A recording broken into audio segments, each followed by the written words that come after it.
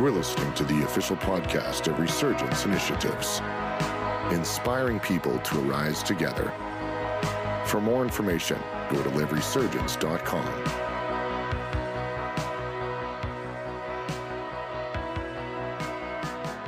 Well, we are delighted tonight to have a dear friend of Resurgence. If you've been to Resurgence, you know Caris.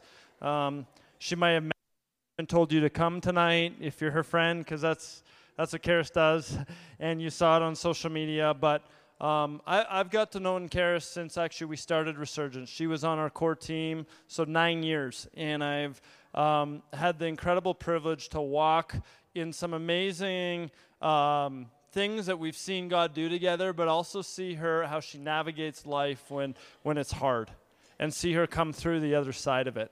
And the incredible character and integrity that she models and also just leads by.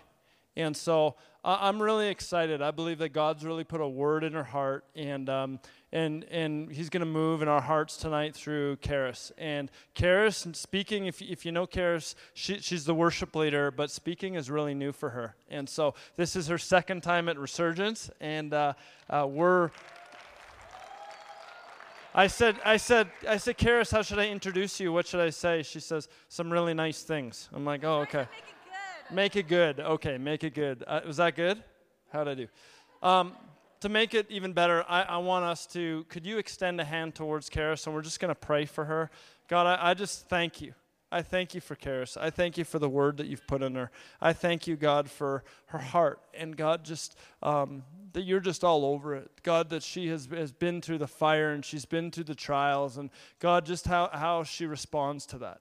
God, that she's continued to say yes to you. She said yes, and the incredible cost that she's paid. So God, tonight we open up our hearts to receive what you want to do through Caris, your vessel. We thank you for what you're going to do in each one of us. We thank you for the joy that comes off Caris's life, and we receive that joy tonight. And everybody said?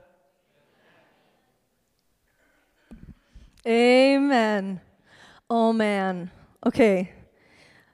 First of all, I'm really grateful for this stand, because it's quite substantial. Like, you can lean on it and have I have a really heavy Bible, and every time I use a small stand, I'm dropping things and it frazzles me. So thank you, John, for this.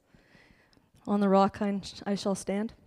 But honestly, I have a lot of stuff that I want to talk to you about that the Lord has been sharing with me, and I'm not going to lie, I hope I make it through. First of all,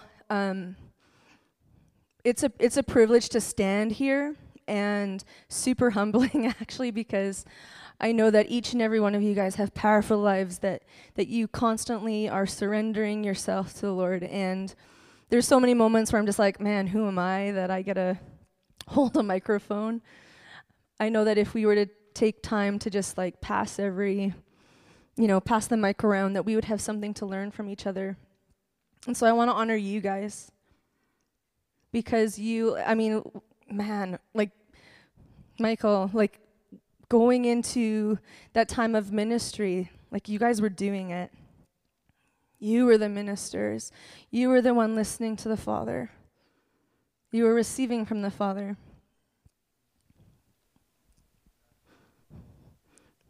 So I'm going to just quickly pray, because I've got a lot of stuff that needs, at least that I would like to share with you. We'll see what the Lord has. But Father, I thank you so much. I pray that tonight that would be like nothing we've ever experienced before. That is my prayer. I pray that this would be a safe place. I pray that every single person that is in this room, Father, I thank you that you see them and that you know them. I thank you that their circumstances are not lost to you and you care very deeply. And so even right now, God, I ask for just the boldness and the courage to just own that. And we welcome your way. This is a new year, and so we welcome your new thing tonight. In Jesus' name I pray. Amen. Amen. I don't know what is going to happen tonight, but I promise you, if I ask you something, can you trust the Lord? Does that sound scary? Don't worry, but just say yes, Caris. Okay. That's half my disclaimer to warm you into the idea that God might ask something of you, and I want you to be willing to say yes to him, okay? I'm doing the same thing.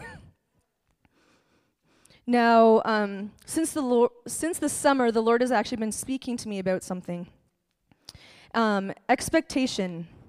Like what we're going to be talking about today is worship, the heart posture of expectancy. Do you like that PowerPoint slide? I made that. I don't do PowerPoint. You need to be impressed because I got an app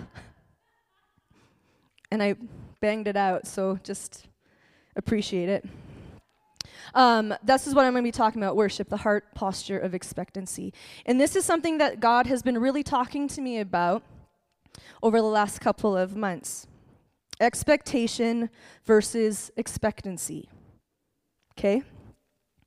Now, this has come up in very, numerous ways, different conversations, numerous people. And usually when something comes up in different forms, in different places, that's, for me, myself personally, that's God saying, hey, I want to talk to you about this. This is a subject matter that is important to my heart, and it's important to yours if you want to go. And so I was like, all right, well, let's figure this out, God. Let's talk this through, because to me, they kind of seemed like the same thing. So I was like, all right, well, let's spend some time together. So can I share your thoughts? Yes. Oh, and I also like when you talk back to me, not with sass, but just in agreement, and just being like, yes, Caris, that's so good. Come on. My words of affirmation is one of my high love languages, okay? So, just keep that in mind. So before I start, I'm starting off with this specifically because once we get into the main scripture verse, you'll understand why, I want to build on this. So this is why we're doing this. Now, expectation is very fitting. We are starting in 2018. Who has a word? Did God give you a word, something to focus on? Yes? A couple of you guys? I'm wearing my key. I get keys every year for one of my words, and one of them is joy. So I'm wearing my joy key. Last year, one of them was dream, to be able to dream with the Lord and have boldness and courage with that. Now, there's something really important about expectation when we all start the year off. We have goals, we have vision statements, words. This is really important because without vision, people perish. And right now, our world needs vision. Can I say that, please? Can I get an amen, please? We need vision. We need hope. We need self-awareness to encourage that growth and that plan of how to actually get there. We can talk lots about, I want to do this, but when we're actually able to say, I want to do this and this is how I'm going to get there, or I'm going to be intentional about these things, I'm going to look for it, you get there faster. Does that make sense? Yeah. In Ephesians 3, verse 17 and 20, it says, God actually talks about, we're talking about expectancy. That Christ dwells in our hearts by faith, and if we are grounded and to stand firm in love and made complete, that God will accomplish infinitely more than we can ever ask or think of him for his glory. I love that verse. That is full of expectation and anticipation. And the thing that I love even more so about that, it actually shows the character of God. It shows his affection for you, because when it actually says, I'm going to give you infinitely more than what you even ask or think, that basically is saying God knows you, and you don't even have to utter a word. He knows the desires of your heart, and he's going to surpass them. That is amazing. Thank you, Jesus. That's good news, I would say. To get your hopes up. We all know that hope deferred makes the heart sick. But God isn't in that business. He's not. He's in to give you, to heal your heart, to make your heart come alive. For I know the plans that I have for you, declares the Lord, plans to prosper you and to give you hope and a future. Thank you, Lord. And he goes further and he says, and if you call on my name, I will listen. And if you seek him wholeheartedly, he'll be found by you. Again, anticipation. In Proverbs 23, verse 18, it says, our hope will not be cut off. Thank you, Lord, that our hope will not be cut off. Yet in Proverbs, good old Proverbs 10, verse 28, it says this, the hope of the righteous is joy. Hey-yo. But the expectation of the wicked comes to nothing. And I was a little bit confused about this because I'm like, okay, well, if I'm expecting you to move, God, and you give me joy, but then there's this verse saying the expectation of the wicked comes to nothing. And so what does this mean? Is there a difference between expectation and expectancy? And does this heart posture and motive come into play? You see, I kind of think that there might be a difference between these two. That there's like a mindset of expectation and a heart posture of expectancy. And this can be applied to any part of our life.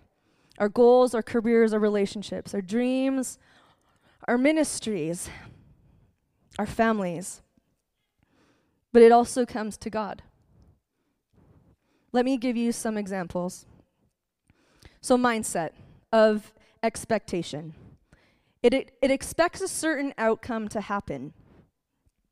It has to happen a certain way. It almost looks like a checklist. And expectations can be put on a person, a situation, on yourself, and even God. Okay? So you got expectation. Let's put expectation over here and expectancy over here. Okay? Don't be offended, guys, okay? Just how it is. Expectancy, having a heart posture of expectancy actually hopes. Expectancy has faith. Faith that good will come, and it lets go of the expectations of what that will actually look like. See, it doesn't actually matter how or when or what. It just matters who promises it and who's going to deliver. Okay? In expectation, this often leans to disappointment, frustration, disillusionment. There's this pressure, there could be striving. Expectancy welcomes with faith. It sees through a filter of joy. It's not the circumstance, it's who's with you in that circumstance. It has a heart posture of thankfulness. It has a posture of rest, that you can rest assured that it's going to be okay. That you can actually contend with the Father and not strive. Expectations, maybe there's something you have to prove. Maybe it stirs up a little bit of performance. Maybe if you look a little bit deeper, there is an element of an orphan spirit that is of lack. So you have to do these things. Expectancy, you actually have nothing to prove. You just have to be. You just get to hold on to the Father and partner with Him. You get to be a son and you get to be a daughter. Can you just feel all the windows opening and getting a catch of breath there? I want to camp out over on the expectancy side. Expectations say, God, I expect that you will do this, and you gave me that word, and I haven't seen it yet. I've done this and this and this for you. Expectancy says, God, I love you. And I don't know how or when, but I know that when it is, that it's going to be for my best interest.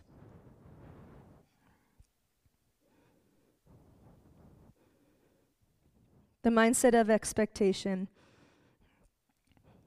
With an independent and self-centered focus, it has a heart posture of control, fear, anxiety, and mistrust.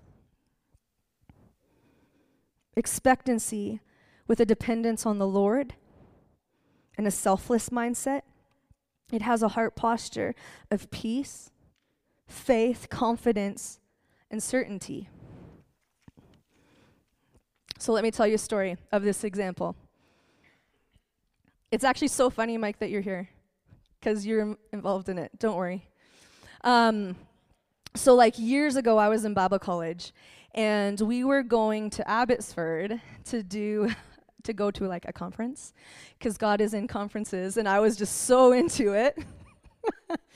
Mike was there leading worship, and it was delightful. But I went with two of my friends. We like drove all the way out there.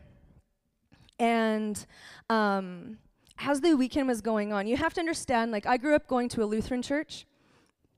It was so coming to something that was a little bit more charismatic and crazy, in a good way. It was different. And I loved that. And at that time in my life when I was going to Bible college, I remember just being like so hungry for the Lord that I would go anywhere, do anything, say anything, just to get closer to Him. Thankfully, I'm still in that place. Amen. Amen.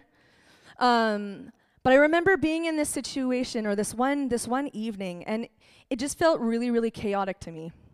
And I was starting to get a little bit frustrated. I'm going to be honest with you. I was like, what is happening? There's so much distraction. I don't understand what's going on. This feels like a waste of time.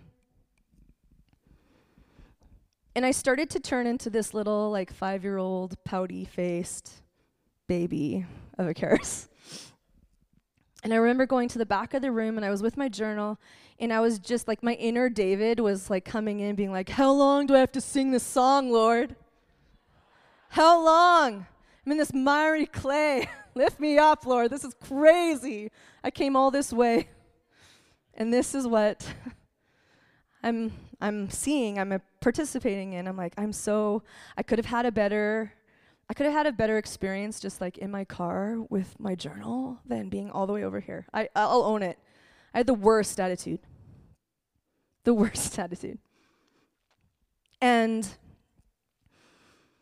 in this, and I can still remember it to this day, in the sweetest of this moment, the Lord spoke to me.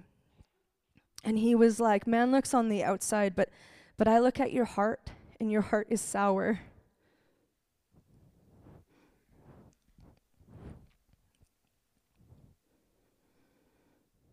You're missing what's right in front of you, and it's me. And even as I say it, it literally tore me apart. It still tears me apart. That's the last thing that I want to do is like miss the Lord.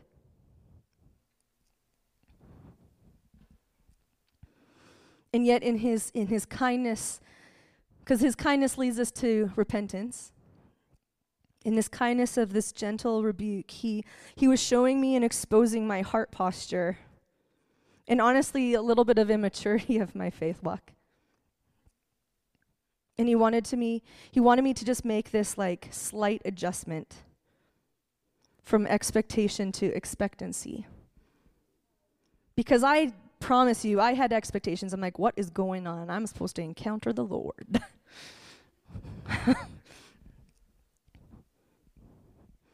I had expectations on Him and how that was going to look. I had expectations for those around me. Why aren't you praying for me? I need to hear the Father. I had expectations on myself. Why am I not falling down like everybody else? Just being real. I was like, there was so much pressure.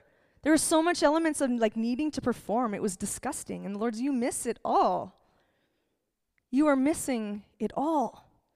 Babe, you're missing it. I had a chance to look at him with different eyes that had hope and faith and wonder. God wants to give you that same opportunity, specifically tonight, before this year. Do you see what I see, says the Lord? Do you see what he sees?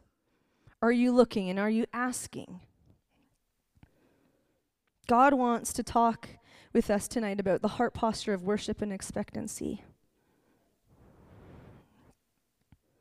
Now, I didn't really want to talk about worship, to be honest.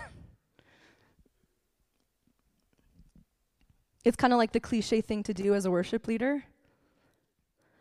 Oh, Caris is speaking? Oh, it's going to probably be about worship. And I'm like, no, God, I want to do something like cool and talk about something else. Travis last month was talking about like, no, don't give me Paul and Silas. I want like a cool scripture verse to talk about. There's this like element of like needing to impress you, which I don't. But I was like, what? No, like something else. I don't want to put this like box on my head and define myself only in this way, that I only hear God that way. But then the Lord was like, but Caris, but you understand it. You get it. It's your life. If anything, you should be really excited to talk about worship. And I was like, touche. You're right. God, one. And then I was like, okay, fine. I kind of like waved my flag of surrender and agreed that I would talk about worship. And then he started showing me you guys. He started showing me the heart of Resurgence and the people that are sitting in this room. We've been talking so much about breakthrough. We've been talking so much about joy. We've been talking a lot about worship. That was referenced last week or last month. Who's been to Sanctuary? Yeah, Sanctuary. Come on, it's on Tuesday. Not that this is a plug, but Sanctuary. We started doing like acoustic nights of worship just because, to grow in that language of the Lord. You guys are all welcome, McKernan Baptist.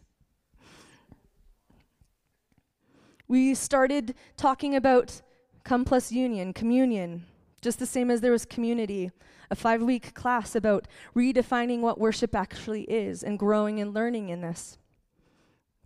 There is something that is happening in the atmosphere and in the place of our community. And I can't escape it because I'd probably say in the last 15 to 20 years, there has been this like draw for worship in a different way. Would you agree? I remember growing up in the days of my youth. And I remember like the stuff that I would listen to were like all these like older bands and like Christian artists. And I'm not going to name any of them because I'll expose myself. Even though it's all about vulnerability. Audio A. Just kidding. But not really. That was like what we were listening to, but over the years, there's been this pull and this draw to have like worship experiences. And not only just like individually, like on your own, but together. Because that's heaven, first of all. So I could see how that upward trend was happening.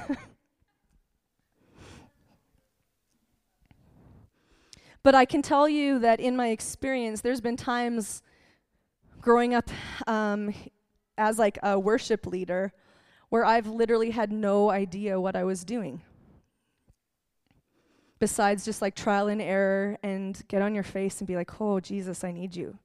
Which is a good place to be anyways. But I think the reason why tonight God wants to talk about worship is because we understand who is worthy of worship.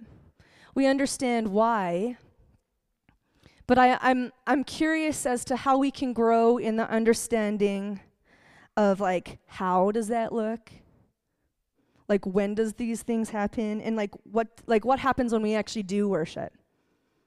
Because you can have your typical, I'm going to sing 5 songs, 2 will be really fast, we'll slow into something a little bit more like in between where we're like going to land in the pocket of intimacy. There's ways. And then you're like, okay, once we've got there, then the good stuff comes. It's the sermon, and we go on our happy way. But now I feel like there's something a little bit more that we need to be thinking about. We actually have to understand, what do we have in the axis of the Father? I don't want to just sing something for the sake of singing it. We've got way better things to be doing. Fact, 1 degree different when flying an airplane can totally shift the location of one's direction. And I love this like example, because it basically it can be applied to any aspect of your life. If you're driving in your car and you take your wrong street, well, you're probably not going to get where you need to go. But it also applies to worship. How many of you guys have had times in a worship service or something where you've set aside time to just be with the Lord, and it feels like he's a million miles away? No shame. And then what about in a like a blip second, or maybe something was said, or maybe it was even just a completely different situation or time and place, but all of a sudden he felt like he was closer than you could even breathe? Psalm 22:3 says that he actually lives and dwells in our praises. That's like such a mystery to me, and honestly, it's a miracle. Because the one who we worship, he's actually done everything physically possible to come as close to us as he can get, with making us have to say, hey, I want to grab your hand. I want you guys to close your eyes. This is a moment. Close your eyes.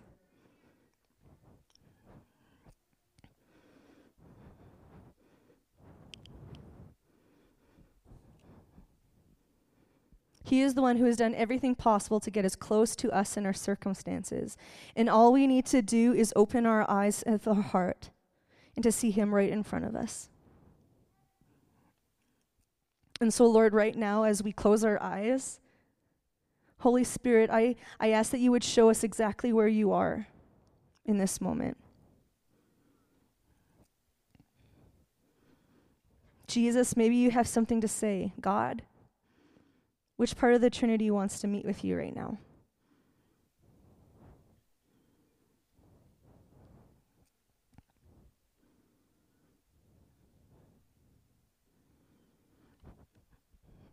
For me, I see the Father. And his arms are wide open, and he's got the biggest smile on his face.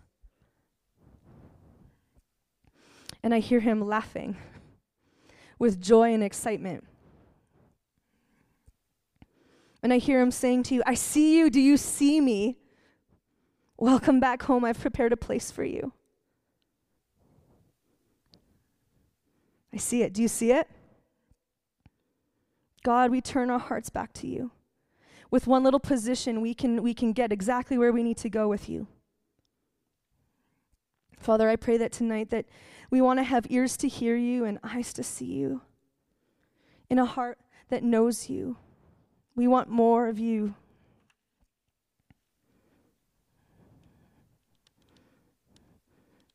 Yeah. Graham Cook is a guy that has really great quotes and really great books, and I follow him on Facebook. But I happened to find this one little blip that he had said, and I was just like, that's so good, and I wanted to share it with you. It says, we owe it to Jesus to get our hopes up. We owe it to him. We owe it to Jesus to at least be curious and have a sense of wonder about our situations. For it's better to have a sense of wonder than a sense of dread. Oh man, I don't know, that was like, yep. Your current life circumstances are designed to connect you with God's confidence in himself. Let me say that part again, because this is important. Your current life circumstances are designed to connect you to God's confidence in himself. See, basically everything that we go through is an opportunity for the Lord to grab his hand, to bridge it from heaven to earth, to partner and to have a covenant with the Lord, that because we're not meant to do stuff alone. Say thank you, Jesus. And this is a beautiful life that we can live. You see, worship is more than what we just sing. We talk about how it's a life that we live, right? It's a heart. Is that me doing this? No?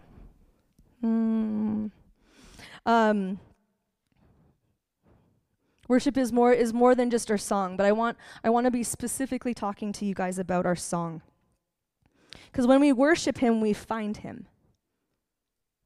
If it's saying that God really dwells in the praises of his people, that when we call on his name, he will be found. At the advance in November, we were talking about how God wants us to take us deeper, to have that intimacy comes at a cost.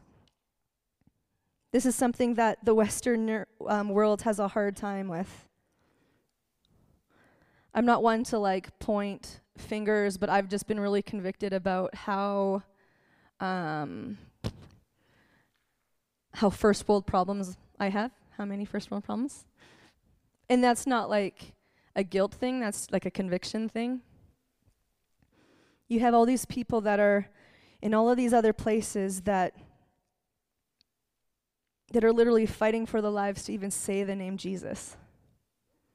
Literally fighting for their lives. Living a life of secrecy. And yet we are in this place where we have the privilege to call on his name. I can say, Jesus. Jesus!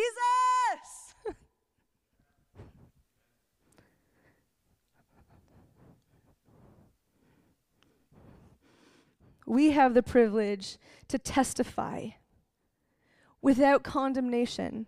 Yeah, we have our things. But am I letting this fruit spoil?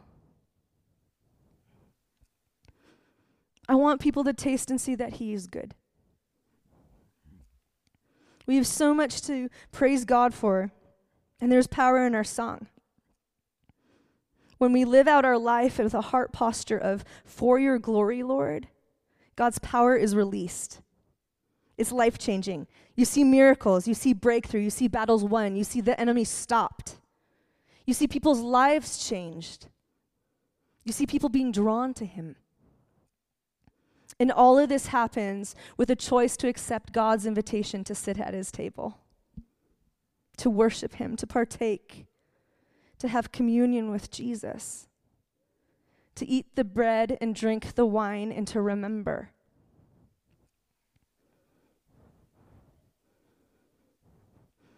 Your worship and praise shifts atmosphere, my friends. I want to tell you that because I've seen it from this stage. I've felt it in my spirit. There's power in your song. There's power in your story. I'm pretty sure you get it, but how much do you want it? I feel like I'm being bossy. I think you guys get it, but how much do you really want it? How much are you desperate for it? To be hungry and thirsty, freedom reigns in this place. When everything else is falling to pieces, how desperate are you to call on the name of the Lord? It's pretty easy to live a day in our world and not have to call on the name of the Lord. That's a choice. And yet it says in Psalms that if we enter his gates with thanksgiving and enter his courts with praise, it's pretty much saying if we have a heart posture of thankfulness and thanksgiving, and we start worshiping, we are literally like walking into heaven. When we start worshiping and having a heart posture of gratitude, we are basically pulling heaven down to where we are at. Come on. The very words that Jesus taught us to pray. His kingdom come and his will be done on earth. That was me doing the finger bobby thing, but it didn't really work. On earth as it is in heaven. And yet with like one heart posture of shift and with one choice to sing a song and to love him and to invite him in, we are literally welcoming heaven into our atmosphere. We are literally changing things in the spiritual and also in the in the natural and also in the spiritual. That's revival. That is revival.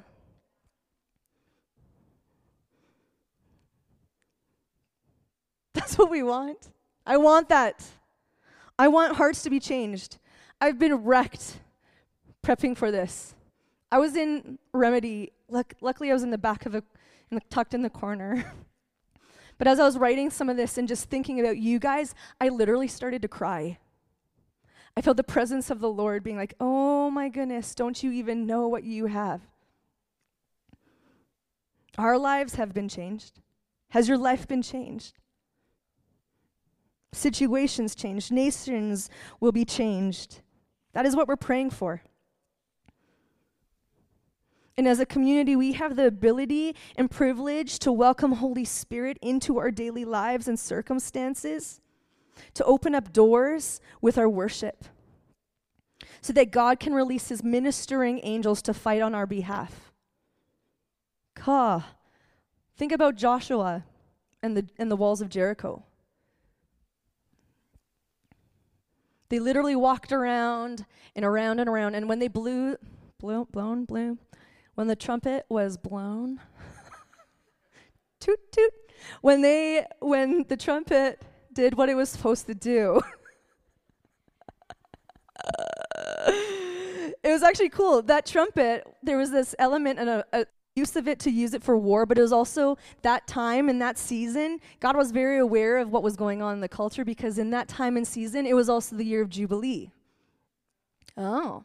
So all of a sudden there you have them using this shofar or this trumpet to summon a sound of victory and rejoicing, because they didn't have to do any of it. The Lord did. Come on. God wants to partner with us to pull down heaven in our everyday moments. So do you feel the expectancy of possibility? Do you feel it? Or do we need to remind ourselves? Both places are okay to be. You see, God is about intimacy. He's about relationship. He is about connection. I don't know if you guys were paying attention. I think some of you were, but via social media, there was this family from Bethel Music, and his name was Joel Taylor, and his son was like super, super sick with this mystery sickness. And people from all over the world were just like drawn to it. I know for myself personally, I was like waking up praying for their little boy, and his name was Jackson. And there was this one post that he had said, and he was talking about how in the midst of all of these things that were happening, the community started to surround them and to like sing worship over Jax.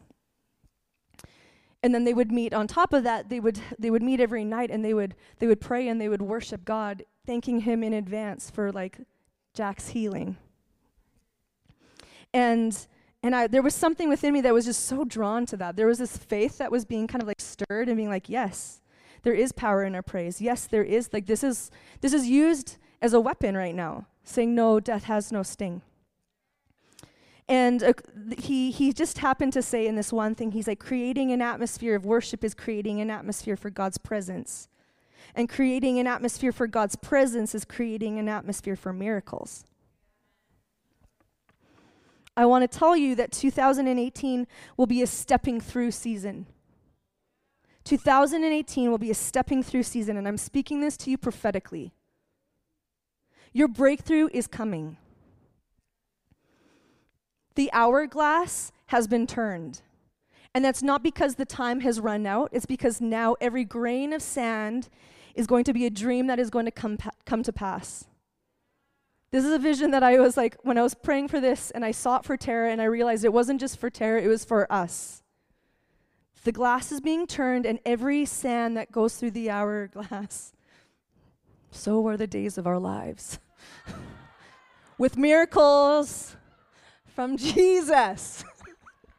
I regret that. I'm sorry.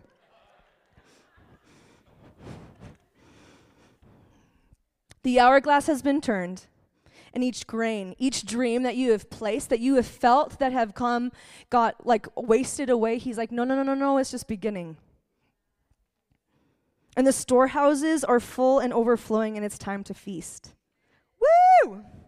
Yes! Stand up, please. Do this. Stand up. And I want you to just like receive this, because that was a word from the Lord. Sometimes we have to change our heart posture. Sometimes we just say, I get out of our butt and say, I acknowledge that there's something different here, okay? God is looking for his burning ones. And I know that he's found them here. He's told me. In this room, we are burning. Some of you are ablaze and some of you are embers, but we all are on fire. And tonight is a moment that you can, with a posture of your heart, turn just the same as a log to a log, like when it's like only can get so much, and you have to turn it a little bit so that it catches a flame. Do you know what I'm talking about? Any campers? Come on, guys. Yes?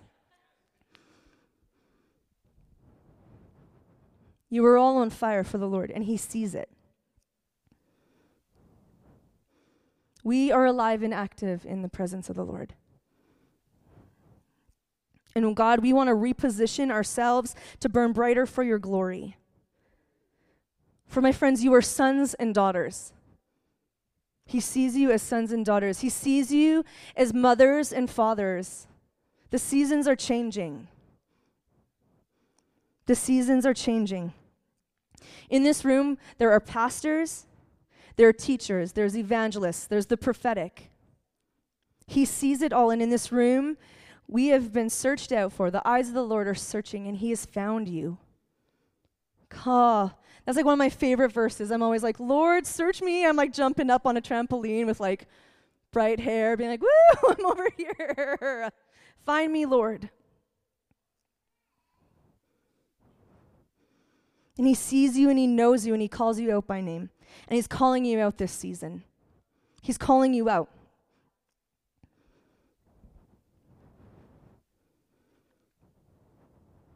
And this is what the Lord says to you.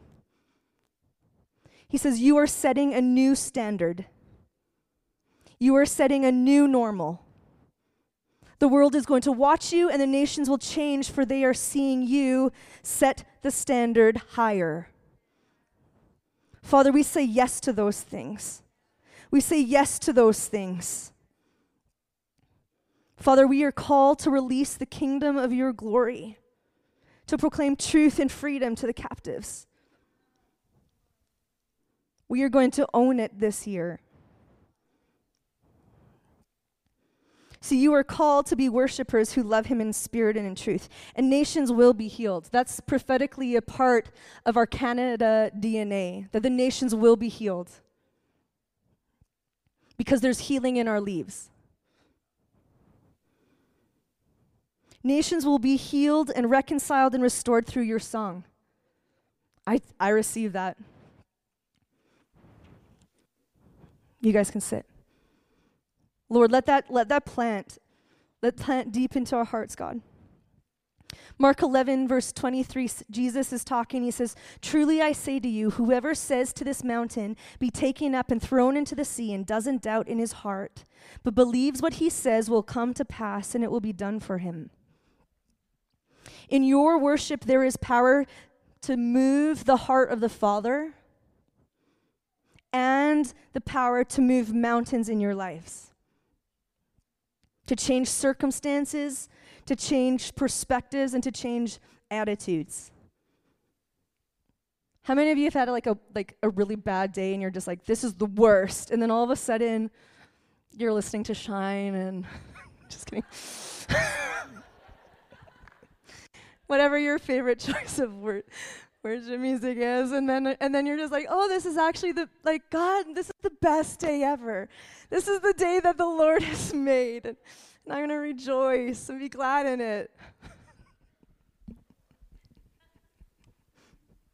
Worship changes things.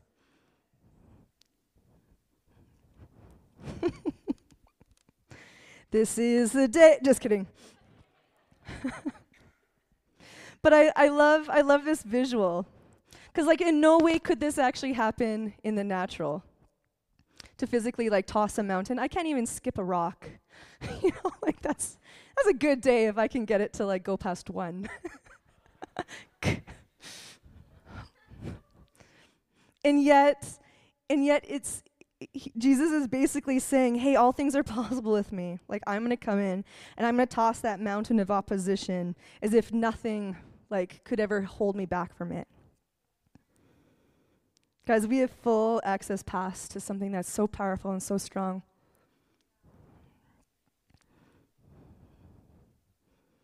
Laura, you're doing so good with the cues. Isn't Laura doing amazing? Thanks, Laura, for doing PowerPoint. Conviction in worship has a sound wave. Faith in worship has a frequency. Boldness in worship has a weightiness to usher in our breakthrough. See, worship is our best defense and tool to overcome. Worship is our battle cry. Now, I was looking up the definition of battle cry. Crystal's into that.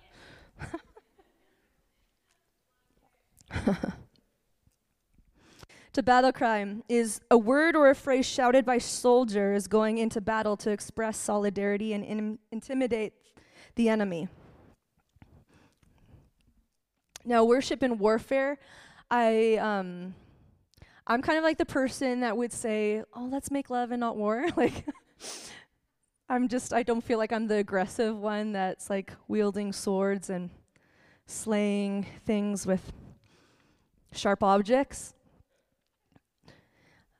But that's the beauty of identity and knowing who you are, because for me, I know one of my weapons is joy.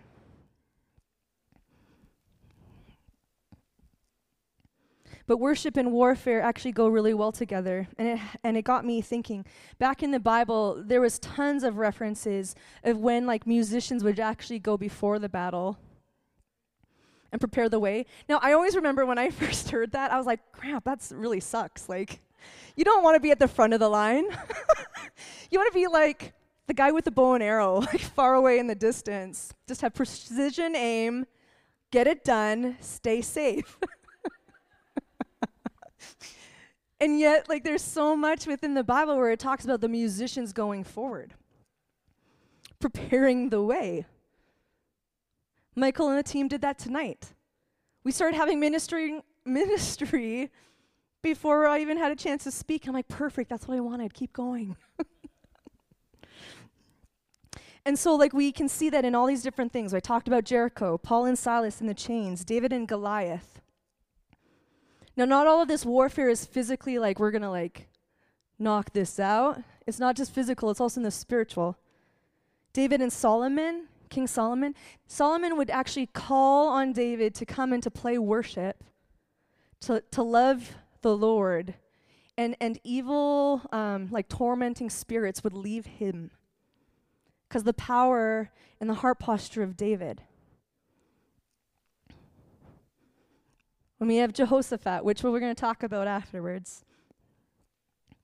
But even to this day, I was thinking about this, and there's such a strong connection. Even back in World War I and World War II, there was this high influx of anthem songs. There'd be times where if it was the midst of the holidays, they would literally fly entertainment or singer, songwriter, whatever.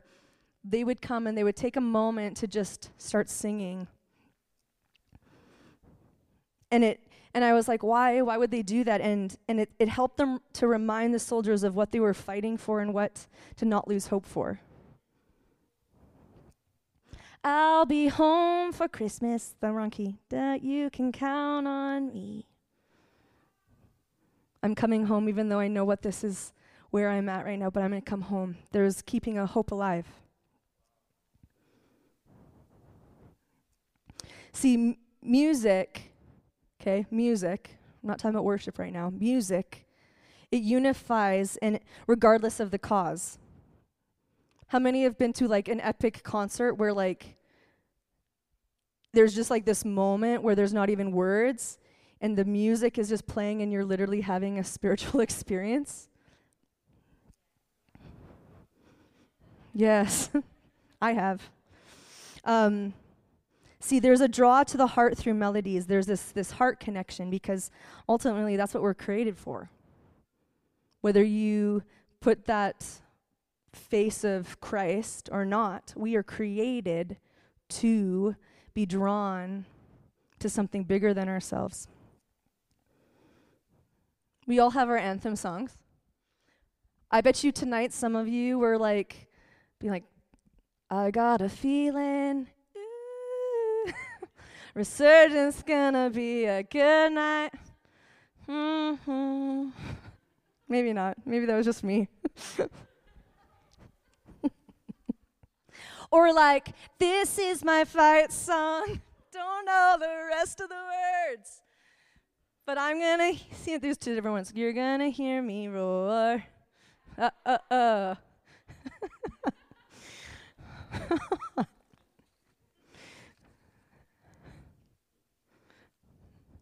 See, in the natural, we all find our anthems. We all find these things that empower us, that can encourage us, that self-soothe us. Maybe you have like when you're sad, you just listen to a certain CD and you're like, oh, I feel so much better.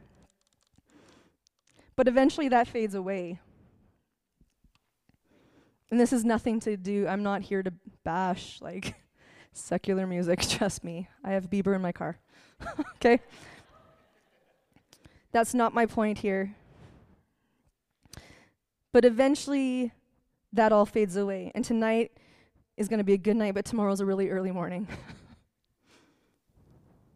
The melodies disappear and the rhythms skip a beat and everything stops. And we still end up in that same place, internally looking and seeking for the longevity of a truth. Looking for something that lasts longer than a perfect formula of a pop song. Something that is beyond time or generation, something that is beyond a season or a circumstance, something that is outside of ourselves. And my friends, that's an eternity song. That's something that we are ultimately created for, to worship and to call on the name of the Lord. To pour ourselves out before the King like Mary did with her perfume.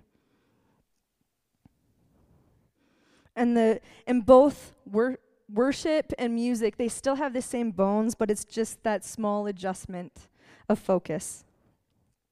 From something that's internal and self-soothing to something that's more spiritual and self-awareness of who our comforter is. Just like in the war, we have our own battle cries, reminding us of what we are living for and who is fighting for us. Right? There's power in our words. James talks about it. He talks about life and death within the power of our tongue. And I can't help but think about, just as David came, his greatest weapon, I would say, was intimacy. His greatest weapon was intimacy. And he also just used the tools that he had. He had 5 stones, and he had his sling and all of his shepherd gear. And so I want to kind of propose to you, what are the songs? The songs are like stones. What are those weapons that you are using to slay the giants of your life with? I'm no longer a slave to fear, 'cause I am a child of God.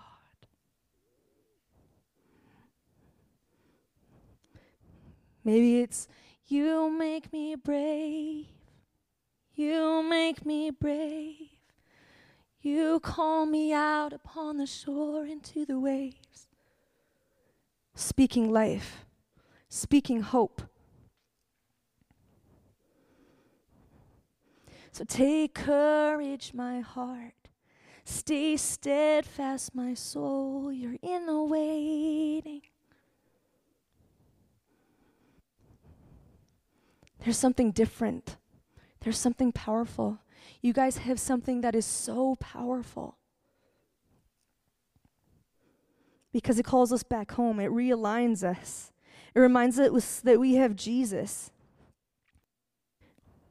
And prophetically, you start declaring into the atmosphere, and things change. It starts feeding your spirit, man. We don't have time for the physical stuff. We don't have time for the soulish things, but we need to feed our spirit, man. For the sake of the world, we need to feed that spirit, man. When we gain clarity and breakthrough as we realign ourselves with our original purpose. When we choose to look up and to seek wisdom and counsel from God, he takes us to a higher place so that we can gain heavenly perspective, insight, and strategy. We can learn from this in 2 Chronicles 20. I realize that this is getting late, so I'm going to do this really, really fast, but effectively. So I want to introduce you to Jehoshaphat. He's so fat. Do you remember, like, as a kid? No? Like pH fat? Or that's rude?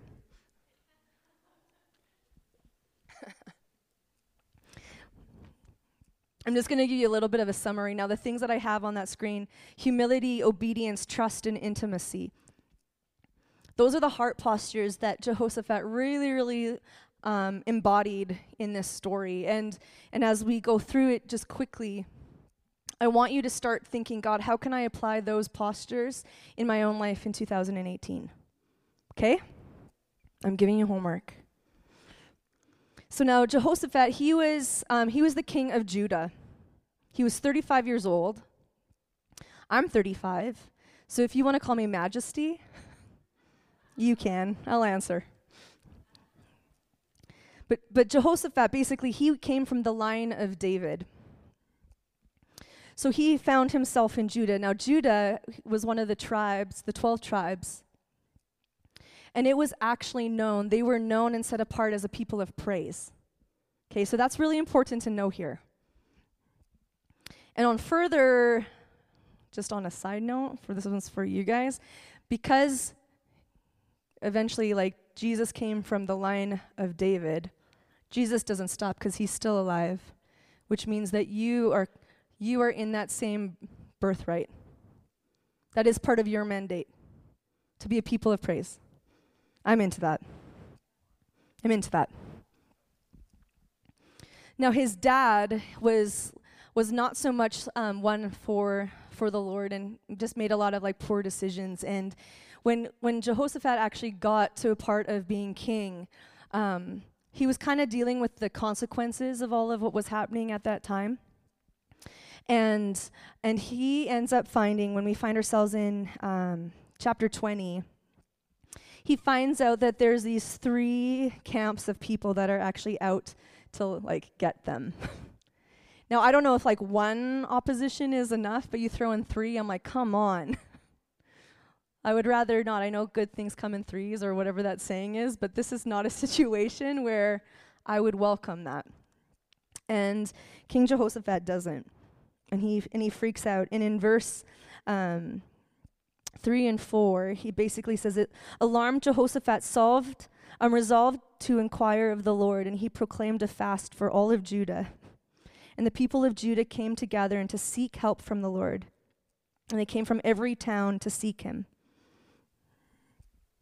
So basically, the first thing, humility. Jehoshaphat is this king. He's got an ego. He's got responsibility. He's in charge of people. The last thing that you would want a fearless leader to be doing and saying is, I don't know what to do. But yet, there was this heart posture of humility, knowing that he needed to call on the Lord because only he could save him and his people. Where are those moments in your life where humility needs to be at the all-time high? To say, I actually don't have this together.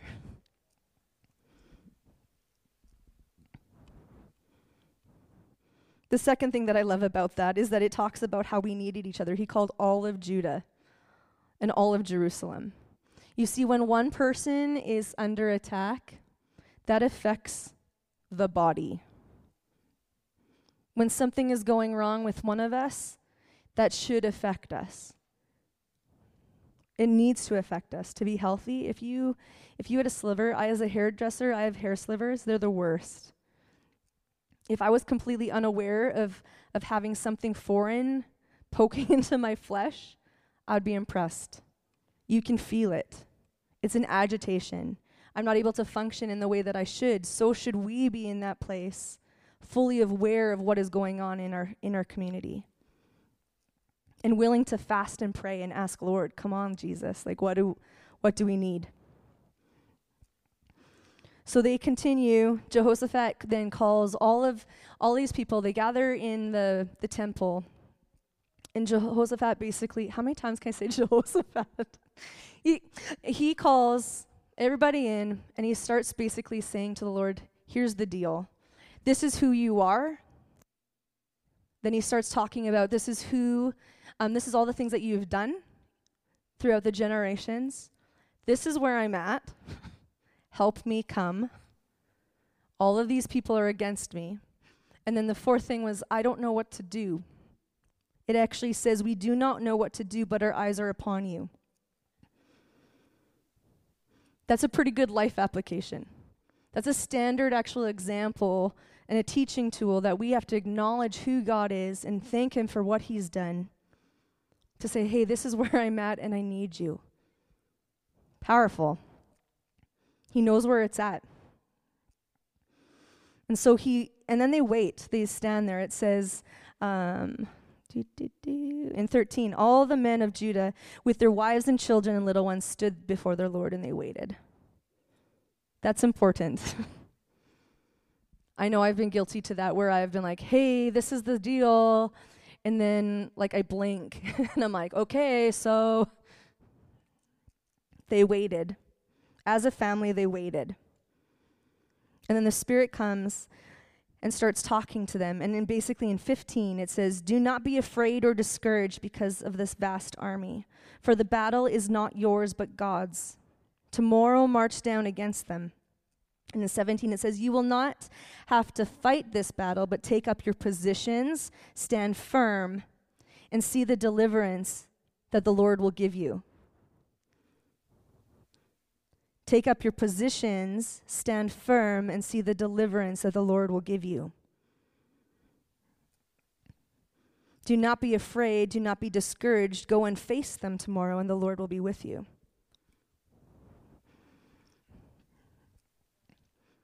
That's like a high need of trust. Like, do you notice how the Lord says, don't run away? Like, easily he could be like, no, like, it's okay, you stay here. But he says, I want you to face your enemy so that you can see me defeat them. That you would have confidence in your confidant.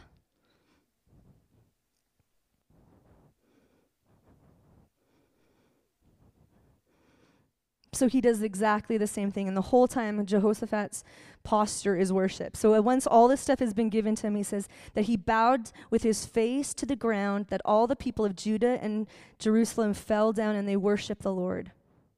And then some stood up and praised the Lord, the God of Israel, with a very loud voice.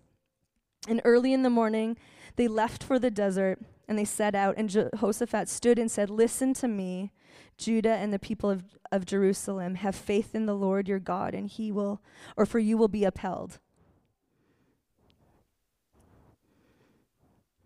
I love how even in that aspect, he's saying, how many times can you get a word one moment, and the next day that's a new day, and you're just like, I don't even know if that was God?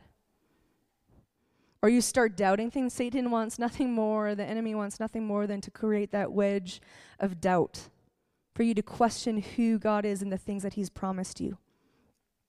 And yet Jehoshaphat, in that intimacy that he had with the Lord, he knew, let's just remember, yes, these are our circumstances, but God is faithful.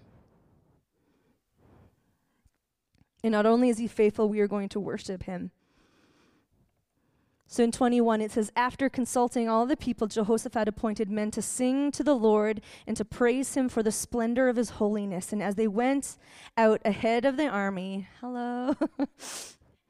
they were singing, give thanks to the Lord, for his love endures forever. Give thanks to the Lord. And as they began to sing and praise, the Lord set ambushes against the men. See, worship actually confuses the enemy.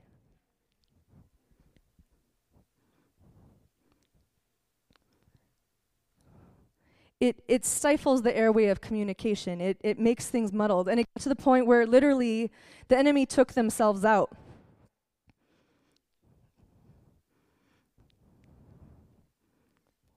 Do you guys have moments like that where you need to start worshiping the Lord so that the enemy gets just taken out? I do. I have some right now. At the end of all of this, once the enemy has been taken out, there's so much wealth and all of the spoils of this war. There's so much for Jehoshaphat and his men to take that it actually takes them 3 days to gather all of this stuff. 3 days, that's a lot of, I don't know how big this valley was.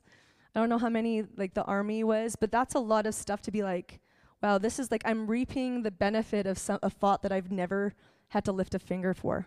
I just needed to lift my voice. That shows the generosity in the heart of the Father. That not only will he fight for you, but that he's got a warehouse of things that you reap the benefits.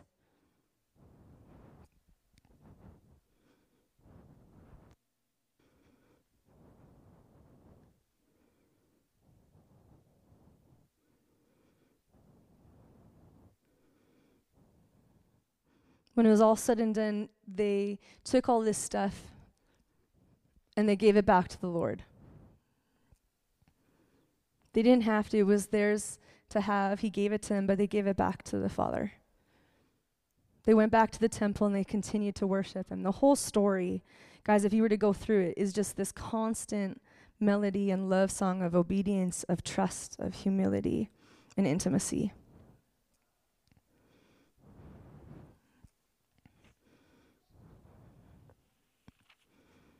Can I have the band? That's so weird. Usually I'm I'm here already. Can we have the band?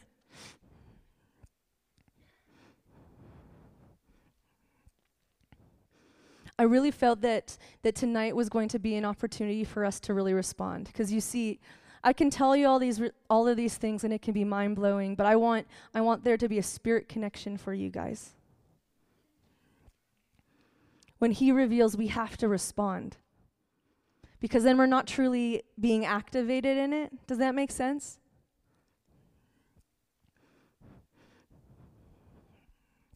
I want you even right now, why don't you stand? Join us.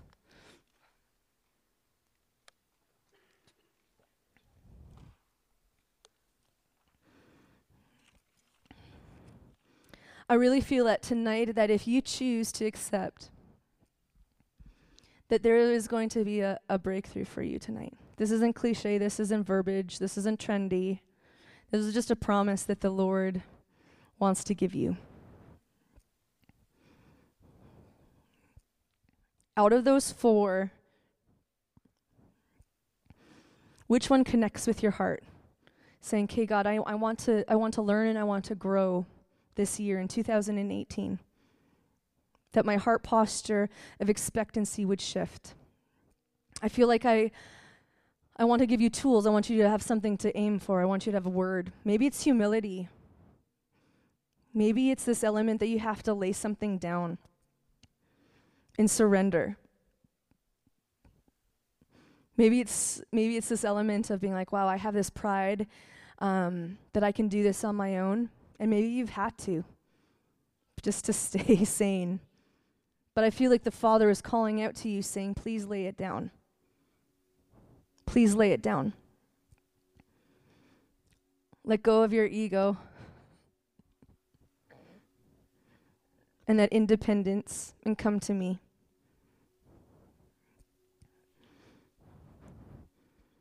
Maybe your word is obedience. Maybe it's this need to have a quicker yes. That this year would be a year that you would not doubt the Father and the words that he has spoken to you. The words that have been spoken over your generation, your fathers, your mothers. To hold hope to the future of your children and your children's children. That you would have a full confidence in who God is and what he has for you. Maybe that's your word. Or maybe your word is trust. Trust in the Lord with all of your heart and lean not on your own understanding, but in all of your ways acknowledge him. Acknowledge him and he will make your path straight. Maybe this year you need to find courage to allow yourself to have faith, to let go of those fears and those lies that are holding you back from fully crossing over into the promised land. Fully crossing over. There's some of you in this room tonight that have literally been traveling in a circle for 40 years. And God has provided, he has given you things to sustain you, but it's time to cross over. It is time to cross over. Would you let go of those fears and trust the name of the Lord?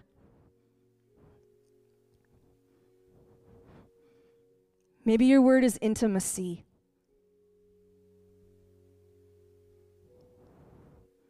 We are created to be known and we have been created to be seen. Maybe 2018 is a time that you need to embrace vulnerability.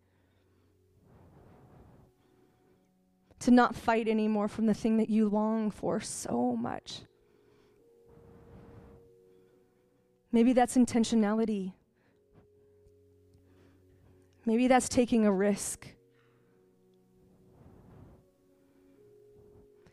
Maybe that the words would not just be words, but there would be follow through.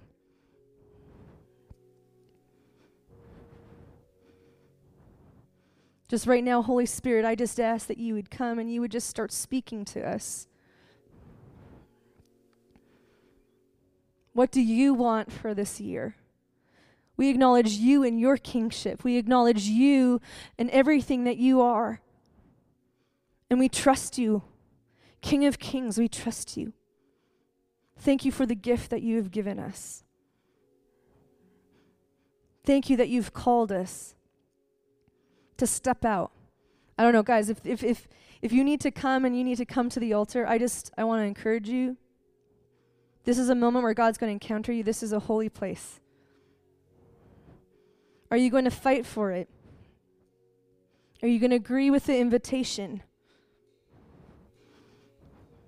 God, we want to encounter you. We want to grow in the things that you have for us. We want to say yes to those things, Father. That today would be the night that would never change, that would change the prospect of the rest of this year, the rest of our lives. Come, Holy Spirit. Come, Holy Spirit. We worship you. We acknowledge you. We call to you. Would you have your way, O God? We have your way, O God.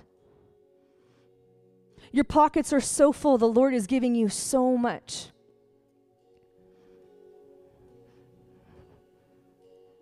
Have your way. Have your way. Have your way, God. You reveal and you respond, Jesus. You reveal and we respond, Jesus.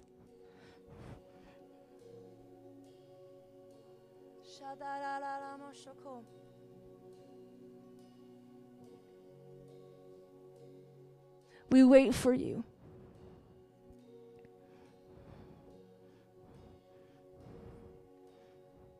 The thing about maturity, guys, is that eventually we have to We got to do it ourselves. I like when my mom does my laundry. It's nice when I don't have to cook a meal.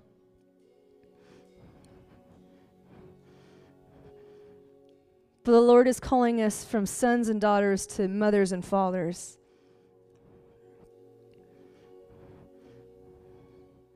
What are the things that you're going to fight for?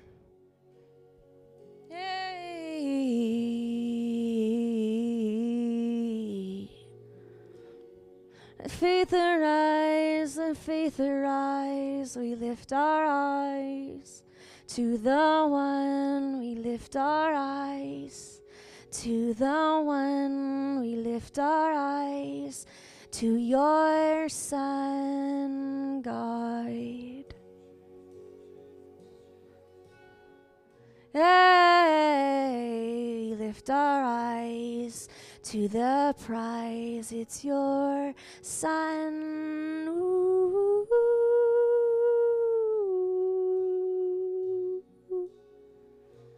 Ooh.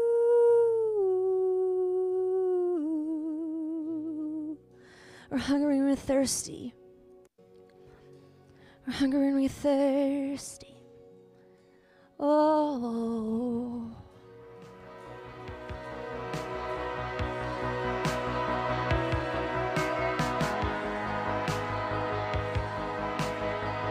Thanks for listening to the official podcast of Resurgence.